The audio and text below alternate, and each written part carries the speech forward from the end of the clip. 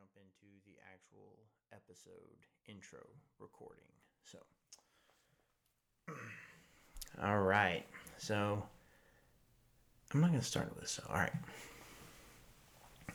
Hello and welcome to the Deprogram Podcast. I am one of your two hosts, Dexter. This is our episode over Discovery of Zero. This was a fun episode. I'm not exactly sure. It was a good one just to dust the cobwebs off of. You know, Shannon and I have been having a little bit of a hiatus of late just because life has been busy.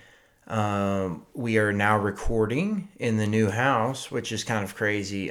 This house wasn't even bought 3 months ago, and we're already fully living in it and stuff. So it's been a wild couple of months. A lot of logistical stuff that I'm not necessarily super blessed at. I was kind of heading that all up, getting it moved. As you can, the YouTube viewers can see out my window, I've got my septic tank out there. I've got some rods marking where it is because one of the things about putting a house up in super fast is there are things you don't think about and things you overthink. And so the septic tank was kind of one of them, that where we positioned our house to where the trees are, it just ended up aligning. So I guess the background of my YouTube channel will just be my shit tank out there in my yard. But it's a beautiful view. This corner of our house is perhaps the prettiest view of the entire farm. So anyway, that just for a little bit of context. It's been a crazy couple of months. And in that craziness, Shannon and I, well, we started to question, what is our zero? What is our baseline? Where are we the most comfortable? Or like, what even are we doing in a lot of ways? You know, because we were living in a 1-bedroom farmhouse with our 2 kids. Absolutely impossible. So anyway, we put this double wide up, and so it was kind of interesting because I never really thought I was going to live in a double wide. I don't think my wife did either. We had some preconceived notions. I think in our society of mobile homes and double wides and whatever. But anyway, we're super happy with it, and now that we're here, we're going to be able to start recording a little bit more often and getting some more episodes out. Anyway, that's just a little bit of context for the episode. I have been enjoying hearing a few people tell me that they've listened for the first time to the podcast and had really constructive things to say, had interesting things, like perspectives I hadn't really looked into. One of the ones that was pointed out to me that I thought was really interesting was one of the guys I work with. His name's Prater. Shout out. He came up to me and he had listened to my simulation episode and he liked it, but he had an interesting thought because he was like, "Oh, I thought you were going to talk about dreams." So in that episode about simulation, I never really talked about dreams, which is kind of crazy to me because, as he pointed out, that is one of the most blatant simulations that we all experience on a fairly regular basis. So that's why I need my listeners to give me some feedback, because I thought that was a really interesting really interesting feedback. And he was kind of saying he thinks we should do a part 2 over simulation, and I would like to possibly do some part 2s to these episodes. As listeners know, this isn't a comprehensive, I'm not a scholar or anything. So whenever I'm talking about something, like especially today, the discovery of zero, a lot of it is just me trying to get a conversation started. And maybe, I think my wife and myself are a good combination of developing ideas. So, or getting the ball started, rolling down the direction of developing conversations or whatever.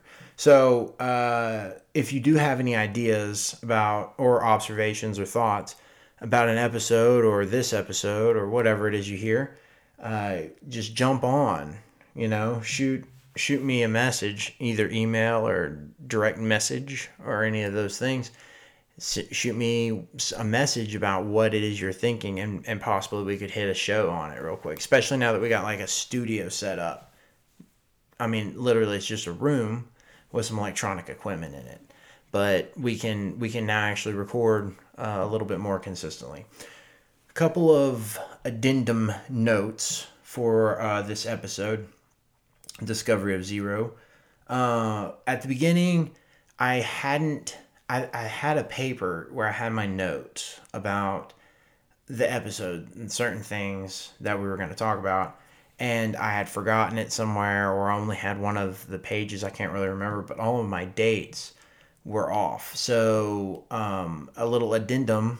So this is from a Scientific American, article that I found on the internet. It seemed pretty legit. So he said one of the things is like R0 kind of officially was birthed with Fibonacci in 1200, the year 1200, that he brought it up from Mesopotamia. And they say that it originated in Mesopotamia between 400 and 300 BC. So that was in Babylon. So that's where they think that the Western zero came from. But what's super interesting is that like the first real zero, official zero, was in the 5th century AD, and that was in India. That was the first documented official zero as we use it, as we in the modern day conceive of it or whatever. But independently, the Mayans developed their zero in the first few centuries of this millennia, or I don't know. Anyway, so year 0 to 200, they were developing their zero. So anyway, those are just a couple of little addendums, a little postscripts. So that was just to kind of context for the beginning part. But I think we got into some interesting areas with this episode. I really liked it. There were some things that I didn't quite harp on the way that I thought I would harp on, especially resetting a range. So viewing your zero as something you can dip below, with the negatives. There's positive numbers and negative numbers. If you set your zero where there are no negative numbers, it's kind of an interesting difference. Anyway, I hope you enjoy this episode. Listen to it, share, subscribe, do whatever you do. Please contact me. Hit me up on Instagram, Panhandle Primate Podcast, or Panhandle Primate. So it used to be the Panhandle Primate Podcast. Now it's the Deprogram Podcast with me and my co-host Shannon. You can follow her on Instagram too. Quick shout out to the talented Shannon Kearley. She got 3rd place in her second ever Spartan race. This one was a sprint. So I think I heard at the beginning they said it was just maybe slightly less than 3 miles was the course. And I can't remember how many obstacles, 20 or 40. It's a big difference, but somewhere in there. But she got 3rd and killed it. She did really great in the race. And so her other one was a super is what we did. And she got 3rd in that one too for her age group. So she's doing really well at those races. And I want to support her in that because shout her out. So she's smart and beautiful, and she's great at Spartan racing as well. So anyway, give her a follow on her Instagram. And of course, there's also the Kearley Cultivation, which is going to follow this project behind me, where we're going to eventually have a big market garden, probably plant some more fruit trees, and just trying to figure out what it looks like to be a family in modern America. Trying to separate ourselves a little bit from... Maybe we'll save that for another episode. Anyway, thank y'all for listening, and until next time, peace.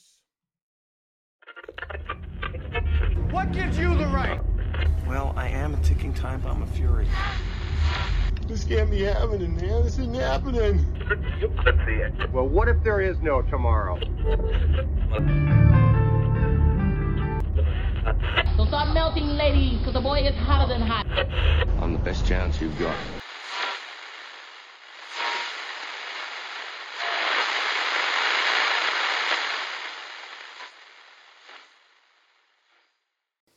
So today we are talking about zero. And we're going to talk about it as both a concept and a number. Do you have anything to interject? Oh, I was just going to say, and as a word. Ooh, yeah, and as a word. And as a symbol. Yeah. Dang. I'm going to go ahead and make those notes because I didn't have those. So, as a concept, number, symbol, and word. All very different things. So, I guess we should start with the maybe most obvious connotations is as a number. I guess to us, maybe not obvious to everybody. But the number, the first evidence of zero seems to be pretty hidden, a little mysterious. Because what? I don't know about mysterious. It is actually mysterious. I watched a pretty long video, it's about an hour-long video, over an archaeologist who got funding to look for the earliest evidence of zero in India. And so he was going all over these temples. I guess there's these super famous sacred zeros that are carved into different temples. Now, the Graham Hancock side of me, with Lost Ancient Civilizations, would say that they don't actually know how old those temples are. So they're having to rely on dating of the temple to know how old that zero is. But the zero is contemporaneous with the temple. So they say that they're from the same time. Does that make sense? Yeah. Well, this guy, he started traveling all around, and he was finding all these zeros. And he was finding older and older and older zeros. He finally found, I guess that there was something that happened where he was looking. I should know this. I should have looked up but there was like a revolution. And during the revolution, a lot of the artifacts and art was destroyed and carried off and sold. And it resulted in like a lot of shambles of relics that are just stored in this huge warehouse. This guy finally got access to it. He started looking. He found the oldest zero, which was, BC. It was, a couple of centuries BC. BC, whatever you want to call it. But it was just super fascinating because he was saying like there was so much archaeology material that has not been dug through. So he said it could be far older. It's just very mysterious because there's all of these, just buckets that they'd have to dig through and in garbage heaps and that kind of stuff.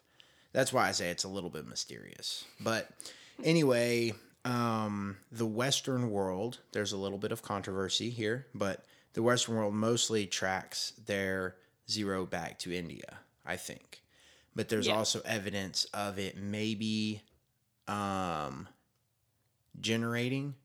manifesting separately in Mesopotamia in the Fertile Crescent. I think that's the general consensus, is that like the zero we use came from India. However, India was not the only civilization to come up with the West. number. In the West. Yeah. But meanwhile, in the New World, the undiscovered world, in quotations, of the time, there was the Mayans. And the earliest evidence of the Mayans, and now actually I don't think that this is correct. I think somebody could do some research on it and find a different date. But the article I was reading said 36 BC. 36 BC. So like, right around, zero. So I guess that'd be 22, let's see,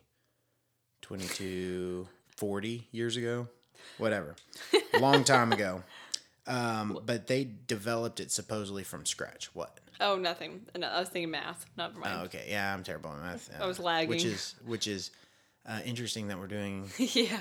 Actually, it was decent at math, but anyway, they supposedly developed it all from scratch, which I'm sure that's why I say with quotations on a lot of this stuff, because I think ancient architects or, people who are proponents of ancient lost civilizations would say that most of the temples and most of the structures, and like I know like the pyramids at Giza, they had to have known what zero, like they had to have had a system that incorporated a placeholder of zero to build some of those structures. I would just imagine. Anyway, you got anything to say on the history of the number zero? I guess it depends on what else you're trying to talk about. I do think, what's the word I'm looking for? There was controversy when the Indians gave us zero. Right. Like, I don't know if that was something you were getting to or not. No, this would be a good spot to talk about. It's interesting how people can be prejudiced against an idea based off of where it came from. Oh, I think I think that happens all the time today 100%. still. That's what I think prejudice largely is you almost frame the idea based off of your prejudice against the culture, almost. But what was interesting is you were saying it was like the West was nervous because it showed how India, in this one way, was like way advanced, right? So it might call into question the narrative of the day that like England per se, or a more Anglo based culture was undermined, was beaten, was bested by the people from India, which they were subjugating at the time, or maybe not at that time. I don't know how long ago. Yeah. I was just thinking of something else. Yeah, so the idea is... Okay, why don't you go? I'll be there in just a minute. The joys of a 6-year-old. Yeah. Oh gosh, what was I saying? Oh, okay. So basically in India, this idea of zero as a number came about, right? Right.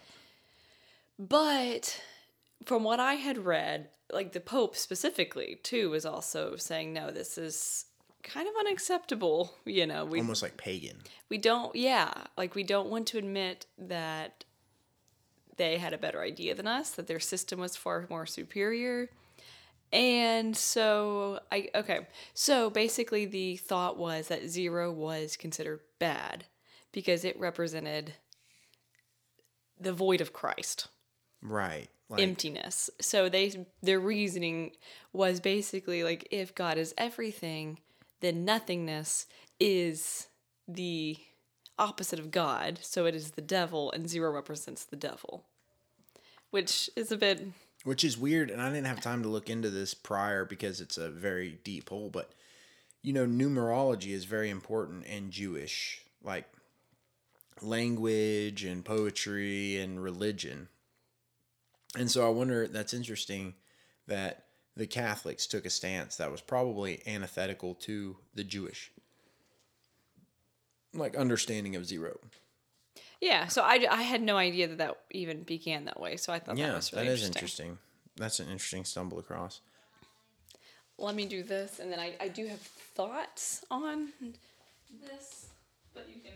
Emmett, do you want to say something real quick to the podcast? Do you want to say something? Let's see. What do you think is important about the number zero? That everything it does is just nothing. Oh, that's a good one, Emmett. Well, yeah, because we were talking about that the other day. What is 5 plus 0? Nothing. Well, no, remember? If we have 5 and we add 0 to it. How many do we have? How much do we have? 5. Yeah, so it doesn't change anything. You're right. Yeah, good work. Okay, hey, go play in your room, be quiet. I love you. All right, little guest spot from a little guy. Okay. Emmett popped in because he had to poop. Okay. Well, it's actually funny that you are positioning yourself the way you have, because this is the spot I had written language concept or language context for concept of zero, Shannon's rant. And you were just like, I want to rant. Well, I don't know about rant, but I think this is where it gets interesting, because when I was looking into it, people kept saying like, India is where zero was invented, or things like that, and I just thought it was important to clarify that the concept and the number are two very different things. Ooh. So people had ways of conceptualizing nothingness and zero. They just didn't have... And communicating and communicating it. They just did not have the number zero. Right. That's what was significant. And so the concept of zero itself is not revolutionary.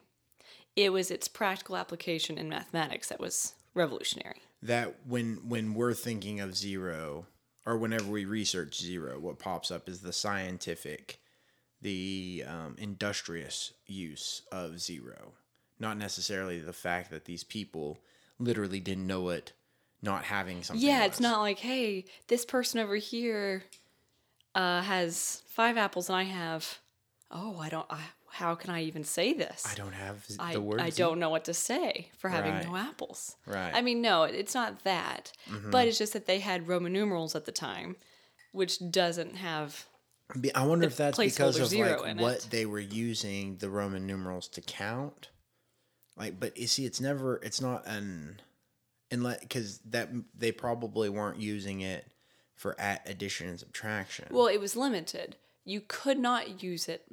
You couldn't really do division or multiplication with Roman numerals. I guess you technically can, but it doesn't lend itself to that in the same way that our Arabic numerals do now. Right, and I'm pretty sure that they just didn't have the spot holder. So, like, the way that some of these older cultures would count was like in groups of 9.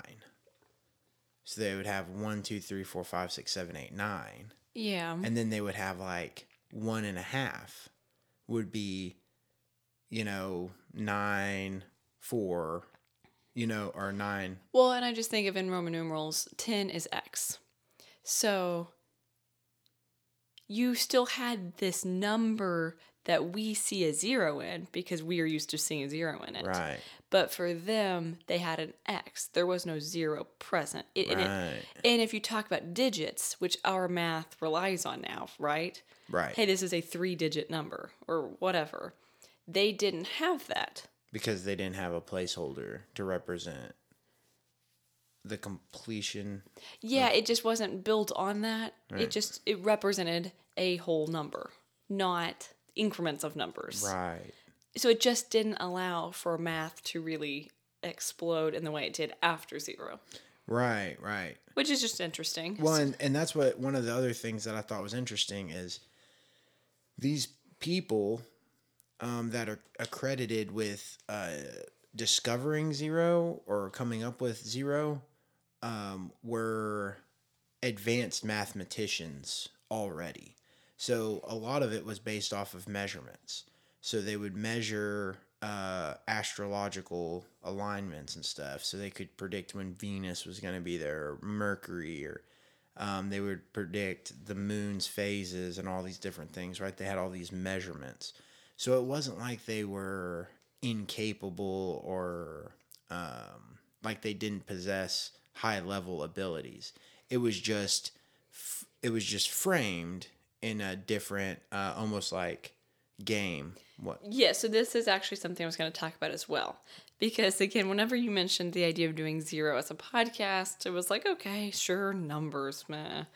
But then when I was looking into it and thinking about it, there's so much about it as a word and about language. Mm-hmm. So then I was looking into it and also just thinking about the Sapir-Whorf hypothesis. Oh, right. So the Sapir-Whorf hypothesis is the idea that language determines thought. What language you speak will shape the thoughts that you can have. Now, this is largely disproven, although there are aspects of it which is true. So let me just restate it in a way that is true. Okay. Language influences thought. Language does not determine thought. But people use that as a way to explain things by saying, so really the guy, Worf, I think his name is Ben Worf, he was talking about the Hopi tribes and that they were not as civilized as us, and so he said it was due to their language. They had a less civilized language, therefore they have a less civilized culture. Because they couldn't use these words, they could not build these things. Right. Which that's completely not true. Right. So even with the concept of zero, it's not that, well, we couldn't even think of all of these other things until we had zero to allow us to think about it. That's not the way language works, and that's not the way thoughts work. As a slight aside, just a very slight aside, you are currently in a translation class. Yeah. And so I thought, like, whenever you were saying that, I thought that was interesting because a lot of times people think that translations are, like, technical, like cross-translating. I even thought that. Like, attaching a number to a concept almost, right? Like it goes across this barrier. But what I thought was interesting about you going to this class and being in a class with a ton of creative writers, not necessarily technical writers. What I thought was really interesting about that is you have all of these different historical perceptions, right? Like we look back at the Hopi people, that's a really good example. And if there's a technical writer translating their writings, we're going to lose a huge chunk of their writings because it's not being interpreted by like somebody who is trying to translate it. I guess. Am I rambling? Well, I'm just trying to follow. Okay. But do you know what I'm saying? Like, yeah, well, to me, it's really interesting because in the same way that we're limited of our understanding of like how they perceived zero, you know, it's like through the technical lens, not the creative lens. Yeah, and I guess just of course because as historians are having to go back and read writings, right? So of course they didn't have the writings of zero. That doesn't mean that they weren't conceptualizing some of these things same ideas. They just were limited in their practical application of them. Right. So I just think that is pretty interesting and important. When I was reading about this, I saw a lot of people trying to say, well, the concept of zero allowed them to now have these thoughts. Not quite. I just wanted to clarify that. That's not really the way language works. Right. So I thought that was important. I also thought another kind of just interesting thing is that philosophers took an issue with zero when it was first. Do you remember which philosophers? No, I don't. I would have to go look into it. I don't know if it was like any of the big names we see now. It'd have to be pre-Enlightenment because supposedly it was Fibonacci is the first mathematician. Fibonacci, whatever his name is. You just do that a lot. Yeah, it's kind of funny. But he was one of the ones that was accredited from bringing it across North Africa. Yeah. Well, and I'm not saying philosophers were trying to stop it from coming or anything No. like that. I'm just saying from he was one of the ones that introduced it into mathematics. I'm sure that they had probably been wrestling with it in different. Yeah. So I just was wondering what time frame. I don't know exactly. I was just reading a little bit about it because they just said philosophers were unsure about zero being a number because, again, back to language, you can say, I don't have a car. I have 0 cars. I have no cars. And so they were just arguing if 0 should be a number or not. Like 1 is a number. I have 1 car. Although you can actually technically say I have a car. So it gets tricky in there, which is kind of interesting. I don't know if a lot of people realize that there's also philosophy of language. Mm-hmm. Yeah, I don't think most people probably do. Which people just sit in a room and argue about things like this, and it's kind of interesting for a few minutes. Right. But I just thought that was kind of interesting that they didn't know what to do with this number. Yeah, which how do you then, integrate it? let me, hold on, I have another thought. Okay. Can I continue? I'm almost done with all of my thoughts. Do your thing. This is, I think, my last main one. The philosophers did have a good point, because there is a difference between nothing and 0. And I do think that actually is fascinating. And I think some of it, too, just comes back to programming, or for linguistics and computational linguistics. There's a difference between 0 and nothing. 0 has value, nothing does not. So 0 is just ascribing no value, although it still has a value. Do you know what I mean? It's a lack of value. Right. But nothing means that there's nothing. Right. You don't necessarily have to have context for nothing. It just means that it's null. It's right. Yeah. Interesting. So I thought that was kind of just fun. That is I fun. think we use zero and nothing synonymously, but the philosophers were onto something. They're not the same. Right. There is a difference. Yeah. There's a subtle difference. Yeah. So you can continue on. Okay, cool. Well, okay, so this I'm sure will probably tie back into that concept a little bit. But so I just thought of a few. I looked up a few fun zeros, that just kind of I thought are interesting examples of zero and how zero is used. The first one was absolute zero, or 0 Kelvin, which it was actually discovered by Baron Kelvin. He lived from 1824 to 1907. I thought that was kind of cool. But negative 273 degrees Celsius is 0 Kelvin. And what 0 Kelvin represents, although they have not actually demonstrated it, I don't believe. They haven't ever actually observed absolute zero. But it's whenever all of the molecules inside an object or within a gas, I say object, but within a bundle of molecules, completely stop. And so what's interesting is that represents the absolute volume of whatever that gas is, because it's whenever it's the most condensed. That's interesting. But also like when the molecules like normally are vibrating, and they're emitting heat and absorbing heat or whatever they do, however that shit works. I don't actually know. But it's a kind of a fun concept, like there is no smaller volume than absolute zero, But I thought that was kind of a cool one. Another cool zero is the null point. Do you remember what the null point is? No. So think back to Seven Eves. This was the first time that I had really conceptualized this in, frame of it, where it actually made sense. But the null point is, if you imagine there's the sun and the earth, right? If you're traveling from the earth away from the sun, then you're not only fighting the gravitational pull of the earth, but also of the sun, right? So if you're wanting to escape the orbit of the earth, you have to aim for that null point where the sun is pulling on your ship as much or more than the earth is pulling on your ship. And then it allows you to break out of the gravitational pull of the earth. And they used it in Seven Eves whenever that billionaire was going off to save the world. Yeah, I do remember that. And he had to aim for this certain point, and that was the null point. I thought that was an interesting zero, right? It's the point where the Earth's gravity is pulling on you less than the sun's gravity is pulling on you, allowing you to break out of this pull. I thought that was kind of a interesting zero, null point.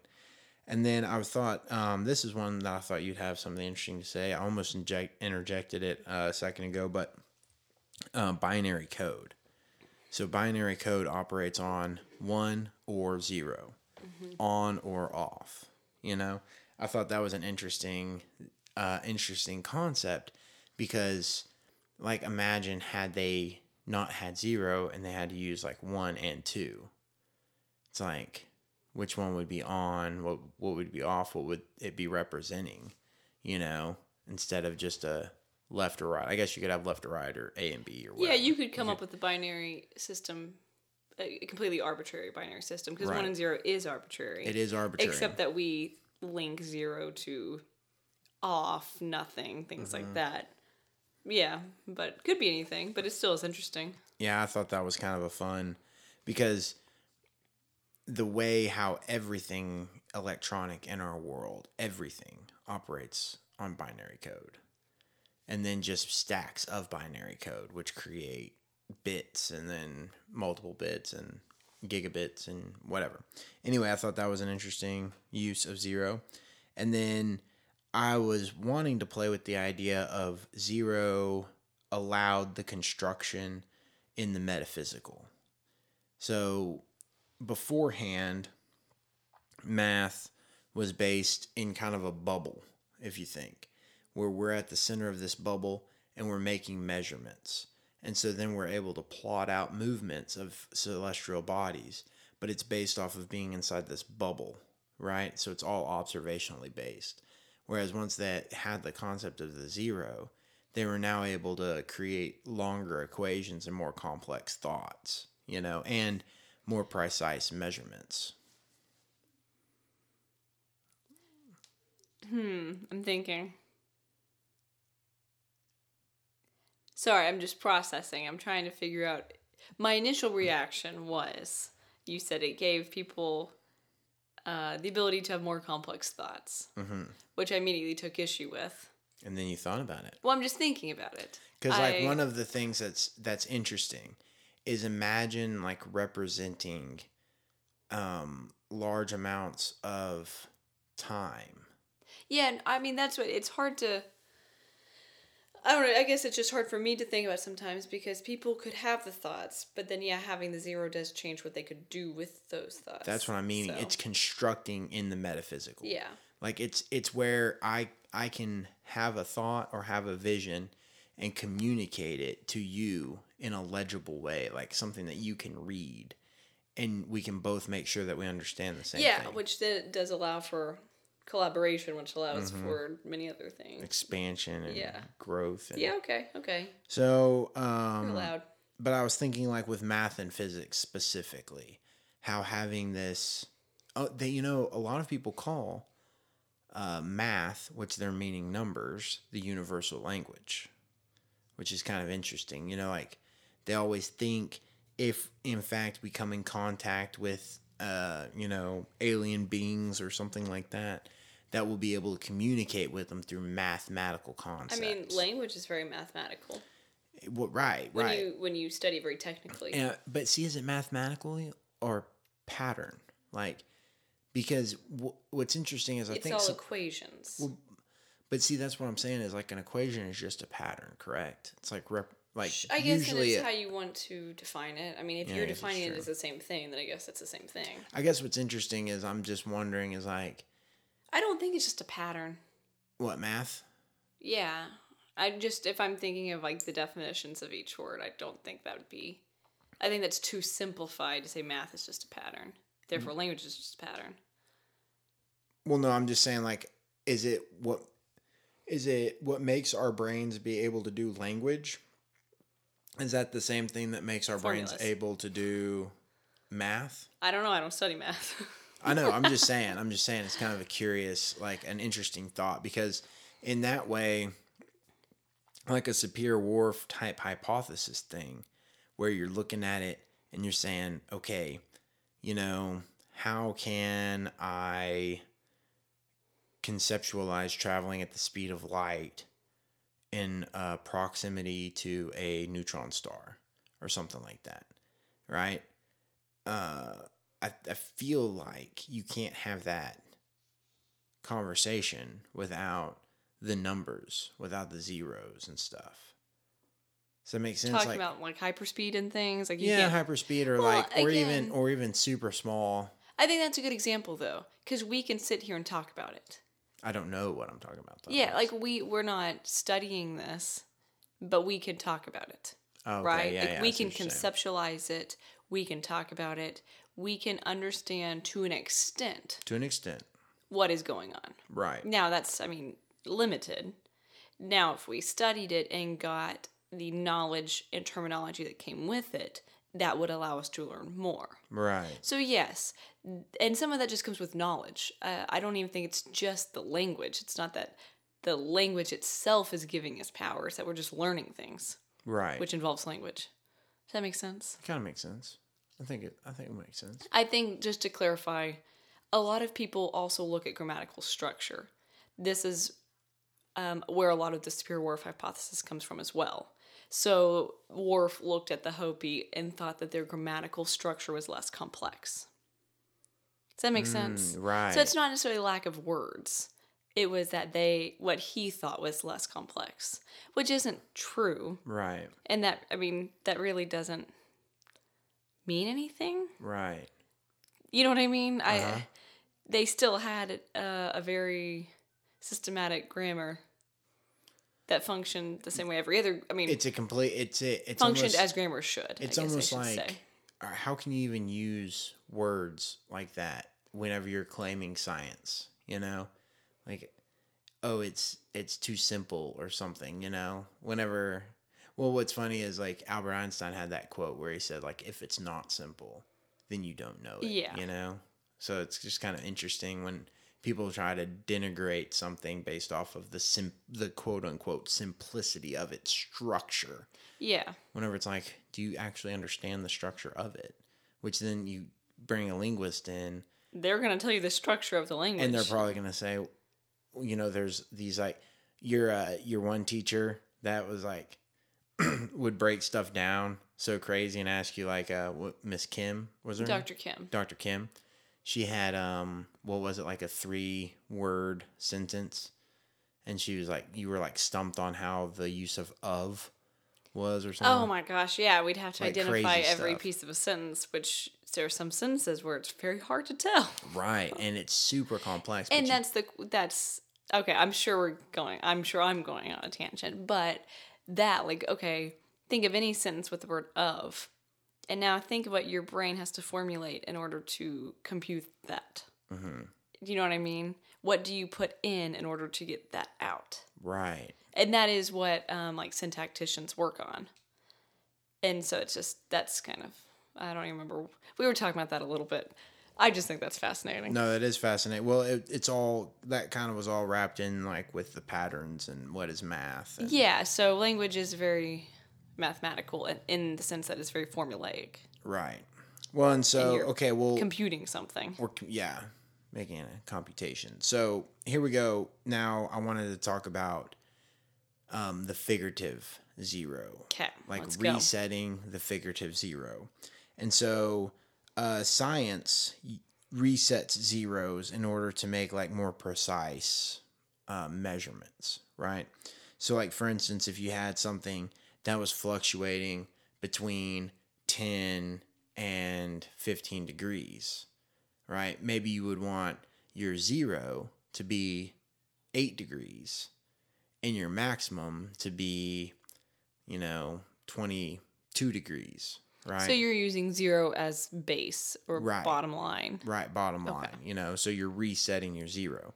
And then you're able to say like 1, 0, or -1, right? It's a relative point now. So I could say today it was 90 degrees. Well, yesterday it was 91 degrees. If you set your zero at 90, it would be yesterday was 1 degree. The other day was -1 degree.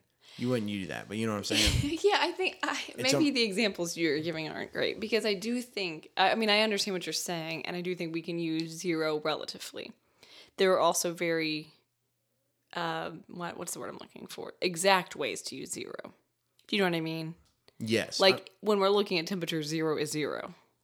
I'm talking about resetting zero though. Yeah. Like for instance, on a scale, right? Like if I'm about to weigh a baby calf out in the field and we've got a scale on the ground, right? I can step on the scale, zero it out, and then I can pick up the calf, step on the scale, and it'll tell me how much the calf weighs. Yeah. Because I'm negated Yeah. out of it. Yeah, that's true. I That's think just what I'm that's saying. yeah. I'm just saying that when you're resetting zero, it's almost like a jumping off point, right? You're resetting and saying that this is almost the expectation. Yeah. To a degree. And so I was thinking that, this altering of the range, resetting zero when you're altering your range. I think that it's interesting because it's applicable on a figurative level in so many ways.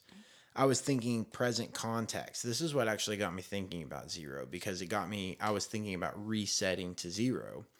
And our present context is that we bought a house off of Facebook. Bought a double wide off of Facebook. We've hit 0. Well, this will play into that actually. But So Shannon, what was it, 2 months ago, 3 months ago? Probably 3 months ago. You hit your wall.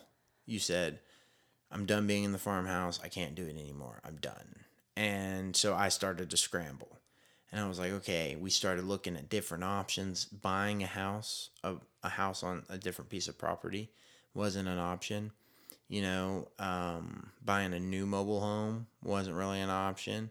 Building wasn't really an option. Well, we had our reasons for not. We had our I reasons. guess, sure, they were options, but not desirable options to us. Yes. We had goals, and they didn't fit our goals.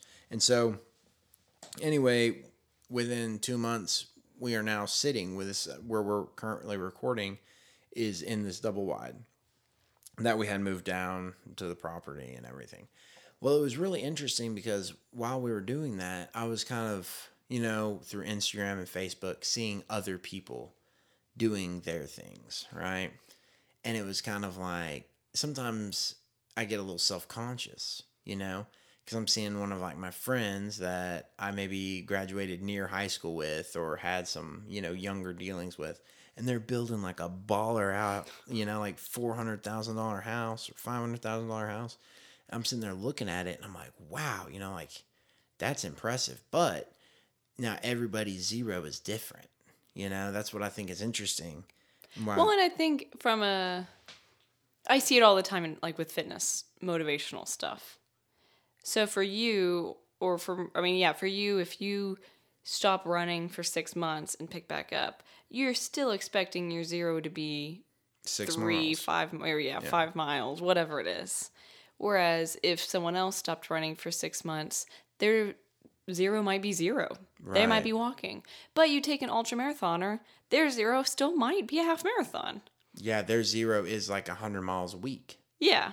So, you really can't compare. And I feel like I see that all the time with any kind of motivational thing. Like, you just can't compare because everyone's given different things, different resources, or just different priorities. Mm-hmm. So everyone's zero is going to be different. Right. Because, I think also on the fitness side of it, that's kind of like a physical thing.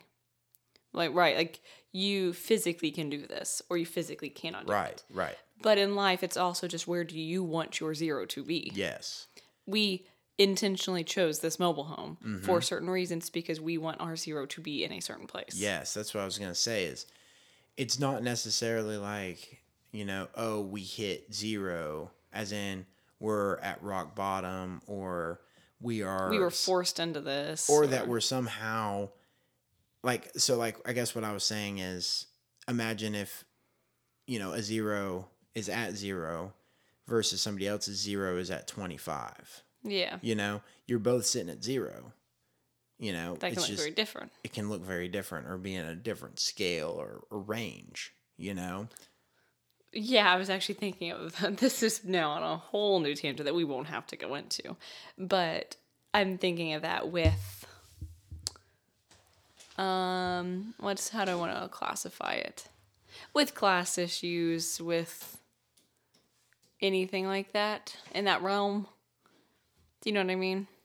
Yeah.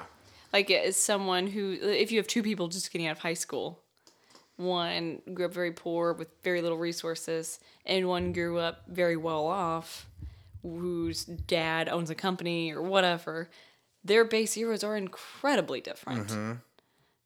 And it's important to recognize that. Well, and that's what it's interesting when you think our society is broken into classes. Still to this day. I remember whenever I was a kid thinking about the class system in India, which was a little bit different because it was very stringent and had, almost legalistic. Well, yeah, because you couldn't, there was less mobility. Yeah, you couldn't really marry outside of your class. Well, you could in the upper classes. You could marry up classes. But that meant somebody else was marrying down a class. Yeah. So in order to climb up, it was very tricky, I imagine or think. But I remember thinking about that class system, and then, in America, we have a very similar class system where you have generational individuals who experience the same life as their predecessor. I don't like comparing it to India for several reasons, but I do think that we have a class system. No, I wasn't wanting to compare it to India in that sense. I was just saying it's interesting that there is, like, what would you say is zero in our society? You know, is it 70,000 a year is zero, or is $1 million at retirement zero, or is like literally getting payday advances to pay the bills you got to pay? It's gonna be different for everybody. I know. Yeah. It's just interesting, to imagine that concept in a class system or within class structure. Yeah. Because it's like, also, what are you measuring it in? Is it happiness? Is it dollars? Is it longevity? Fitness? How many calories you get a day? That might be an interesting way of measuring, success. But so all this for the present context of saying, I think we're in a very interesting spot because we intentionally selected our range to a degree. And that's what got me thinking about resetting your zero, is kind of being like, okay, what is, what do you have to have in your life to be happy? And what does, even like a concept like freedom look like to you? Well, and I think I remember you actually talking about this, I think before it was even a podcast idea of, I'm trying to think exactly how we talked about it. But the idea of like even in money, like what are your payments? What are your monthly payments that you are willing to take on per month? Because for some people, their outgoing expenses are, let's just say, $5,000 a month. Well, it was saying that was in regards to like buying a car. So there was a switch where people they don't talk about how much the car costs. They talk about how much the monthly payments are. Yeah. So it's like the car might be $60,000 car that you're taking 4% interest on, but your payment is $450 a month. Well, I can make that payment. I can make the $450 a month. Well, and this goes back a lot to the financial freedom community, right? That there are some people who want their freedom to be, hey, I may have $10,000 a month in expenses, but I'm traveling the world and whatever, and I've got this job that I love, or I've got this job I work. Who knows if they even love it? But they have all these things, and to them, that is what they're aspiring to do. That's where they want their zero to be at. Right. I'm not going below this. Then in like the financial freedom community, it's like I literally want my zero to be zero. Mm-hmm. Anything I make should be profit. Right. I don't want to have all these outgoing expenses I have to meet before I can even profit anything. Right.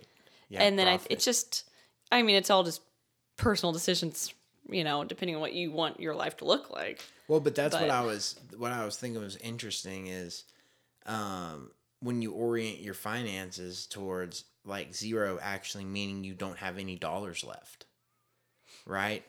If you're doing that, then you're going to be budgeting all of your money away, and you're going to end up dipping below zero because your zero is literally nothing, versus if your zero is like, no, I'm going to make sure that I at least have $800 at the end of every month. Oh, kind of like a padding. Yeah, so if like I said I have this much money in my bank account, so if I go below this amount, that's zero to me. I'm not touching this $1,000. Right. So, like, for instance, doing something like saying, okay, 250 goes to this savings account, 250 goes to this savings account, and you pay it up front at the beginning of the month, right?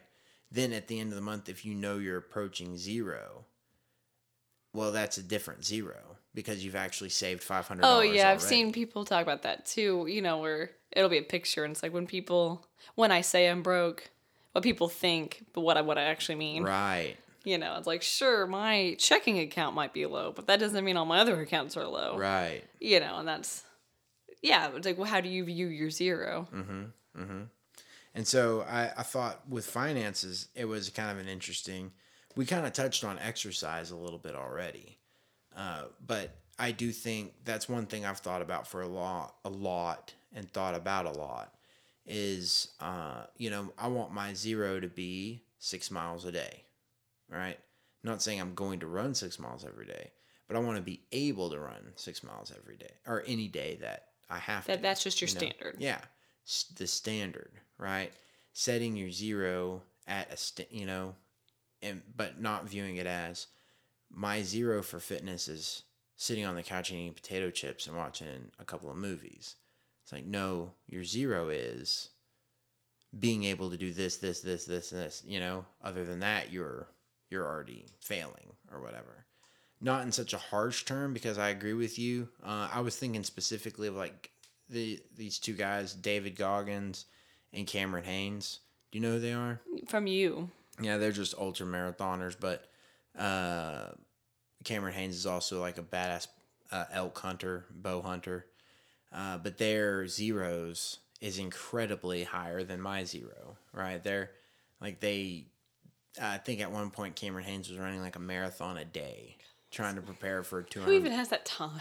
Well, and that's what's crazy is he worked a full-time job, plus doing podcast appearances, plus writing a book. Like, it's amazing. It's like, how does he, like, what is his 0 look like? Like, how does he have enough time for family and to do all this stuff? So it's interesting. But I was thinking in regards to them, just because my 0 isn't their 0 doesn't mean that I don't have a responsibility to set my standard a little bit higher. One, it doesn't make yours any less. Right. Yeah. It doesn't mean that your 0 is less of a 0 than their 0. Everyone has different resources. I'm sure he has nannies. I don't even know if he has kids. Oh, well, his kids, I think, are older. Okay, I was going to say, I'm sure if he has kids, young kids, he would have a babysitter or a nanny or something. Mm-hmm. We don't have that, so we just have less resources. I mean, right. Beyonce has nannies that take care of her kids so that she can go record albums and go to these appearances. Like, and chefs, and she has personal trainers. She has probably like yard people. And so I cannot compare my 0 to Beyonce's 0. It would be stupid. I mean, but you could compare your happiness to her happiness. And that might be a different framing, right? Maybe. I don't know how happy Beyonce is. She's probably pretty happy, I'd imagine. I have no clue. Although she's had some things that probably wouldn't make her very happy. I've never had my husband cheat on me, so. No, you have not. There's that. There is that. That's funny. All right. So what do you think? Do you have any other spots you're wanting to hit real quick? I don't know. I just think it's funny that I just referred to Jay-Z as Beyonce's husband. So. Ooh, yeah. Take that, Jay-Z. Any other thing relating to 0? No, I think there's nothing specific. I do just think it's interesting how one little thing can be so much. Hey, we're going to talk about 0. I think my first thought, and I'm sure most people's thoughts were like, oh, okay. There's not much to talk about it with 0. What do you talk about 0? Meanwhile. But then when you look into it, it's like, wow, there's this huge history. There's this linguistic side of it. Well, there's an abstract side of it. What's really funny is, I guess we've maybe been planning this episode for about maybe a month. I mean, you had mentioned it a month ago. Yeah. We have not been planning it. Oh, yeah, not been planning it, but thinking about it. But I do remember that, like, your first initial reaction whenever I said, hey, I want to do an episode over 0. I remember you kind of, like, rolling your eyes. I was like, math. I don't care about math. And I was like, it's so much more than math. Yeah. But, yeah, it is a lot of fun. And you were right. And I was right. Oh, everybody heard that? That was recorded. That'll be... This will be on anywhere you can listen to podcasts. So. But anyway, quick sum up. Thank you for listening. I hope you enjoyed the episode. If you have made it this far in the episode, come on in, Emmett. Okay. Well, okay. We're saying bye to the podcast world. You want to come over? Well, and I think one last thing, because I think everything we touched on in this episode was to an extent surface level, and I don't mean that bad. Like, there's no way that we could give a full detailed description of the history of 0, right? Like, that's not what this podcast is. Yeah, that's not what this podcast is. But it's super interesting. Or like even, I mean, I didn't sit here and give you a full linguistic description of zero either. That's also super interesting. Right. So I do just hope that like, somebody hears this and thinks, wow, I really want to go look into something. This is just the whole point of the podcast is just to get the conversation going. Yeah. And so this is just getting. Is that Is Callie? there another baby up? Hey, mate, go check on Callie. There might be another baby up. Do you hear him? Oh, maybe not. Okay, come here. Emma, is there anything else you want to say about zero? Or just anything. You don't have to, it doesn't have to be by zero. 5 plus 0 is 5. Good job. That's a good one. Do you want to say anything to the podcast world? You want to tell them like why they should listen to the podcast? Why they should listen to me? Do you want to tell them? Do you have like? Do you think people should listen to me and Daddy? Do you think we've got good ideas? My mom and dad have good ideas. Perfect. All right. Well, let's we'll wrap this thing up, and thank y'all for listening.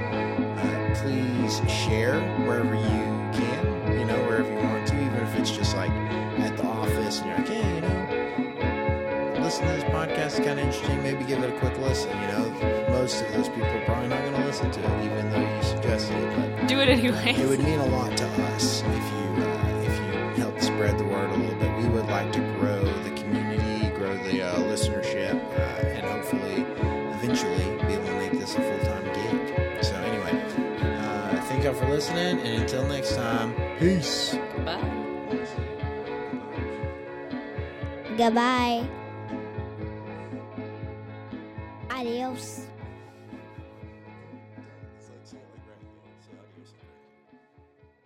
Adios. Oh, dadgum, I keep thinking I hear him. Maybe It not. might be. All right, cool. We're done.